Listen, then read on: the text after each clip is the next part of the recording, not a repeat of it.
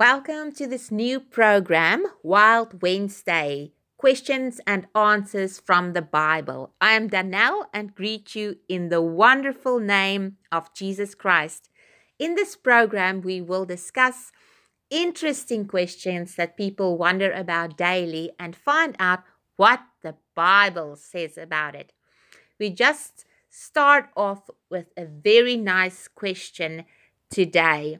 And the question is, do pets or animals go to heaven? Now, this is a very interesting subject, as a lot of us have pets and have wondered about this question. The Bible does not give any explicit teaching on whether pets or animals have souls or whether pets or animals will be in heaven. However, we can use general biblical principles to develop some clarity on this subject. The Bible states in Genesis, the book of Genesis, that both man and animals have the breath of life. That is, both man and animals are living beings. The primary difference between human beings and animals is that humanity is made in the image and likeness of God, while animals are not. Being made in the image and likeness of God means that human beings are like God, capable of spirituality with mind, emotion, and will. And they have a part of their being that continues after death. If pets, animals do have a soul or immaterial aspect, it must therefore be of a different and lesser quality. Another factor to consider regarding whether pets will be in heaven is that animals are a part of God's creative process. In Genesis, God created the animals and said they were good. Therefore, there is no reason why there could not be pets or animals on the new earth. There will most definitely be animals during the millennial kingdom, as we read it in Isaiah 11 and Isaiah 65. It is impossible to say definitely whether some of these animals might be the pets we had while here on earth. We do know that God is just and that when we get to heaven, we will find ourselves in complete agreement with His decision on this issue, whatever it may be. We know also that the book of Revelation says clearly that when Jesus returns with His bride for the second coming, they will come on horses. So we know that there must be animals in heaven. And then, as I've said in Isaiah 11 and 65, we read that the lion and the lamb lays together. So there's no more conflict between these two animals. So we read about animals a lot in God's word. Okay, I want to conclude with this passage in Ecclesiastes 3 that sums it up very nicely. From verse 11, it says, He has set the time,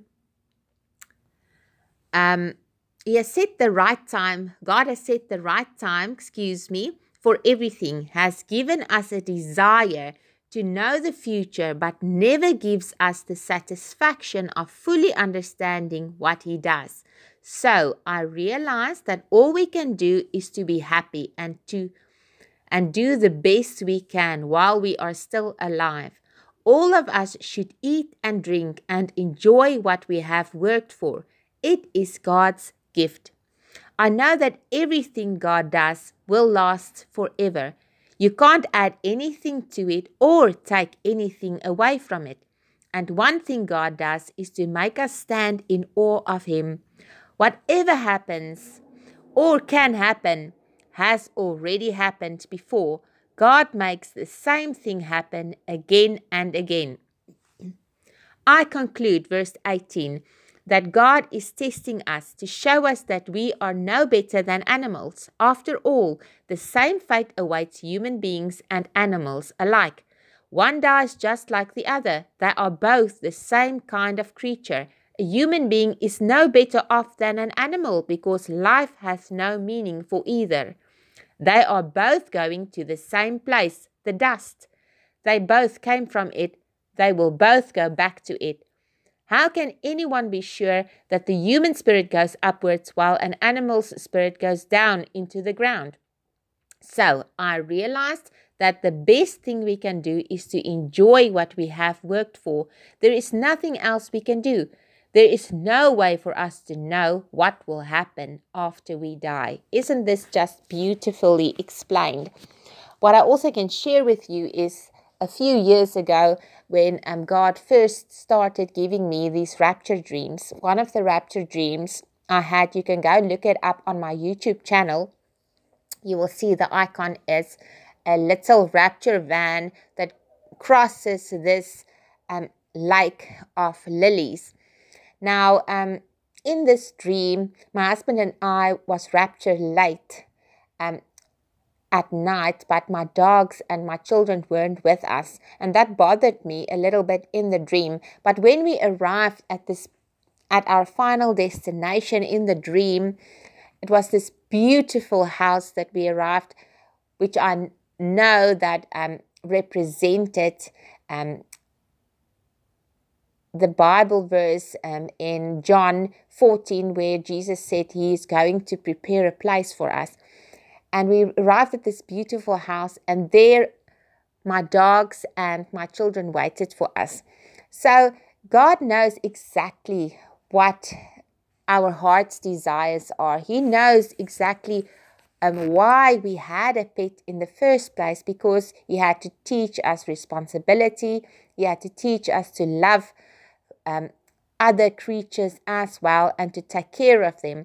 So He knows what every person is like and what makes them the person they are. So He loves us so much. That's why He gave us animals in the first place, not only to eat or drink, not only as a food supply, but to love and care as well. So to sum all of this up, when you go back to the book of Ecclesiastes, it says clearly that nothing happens that God is not aware of, and that He makes the same thing happen again and again.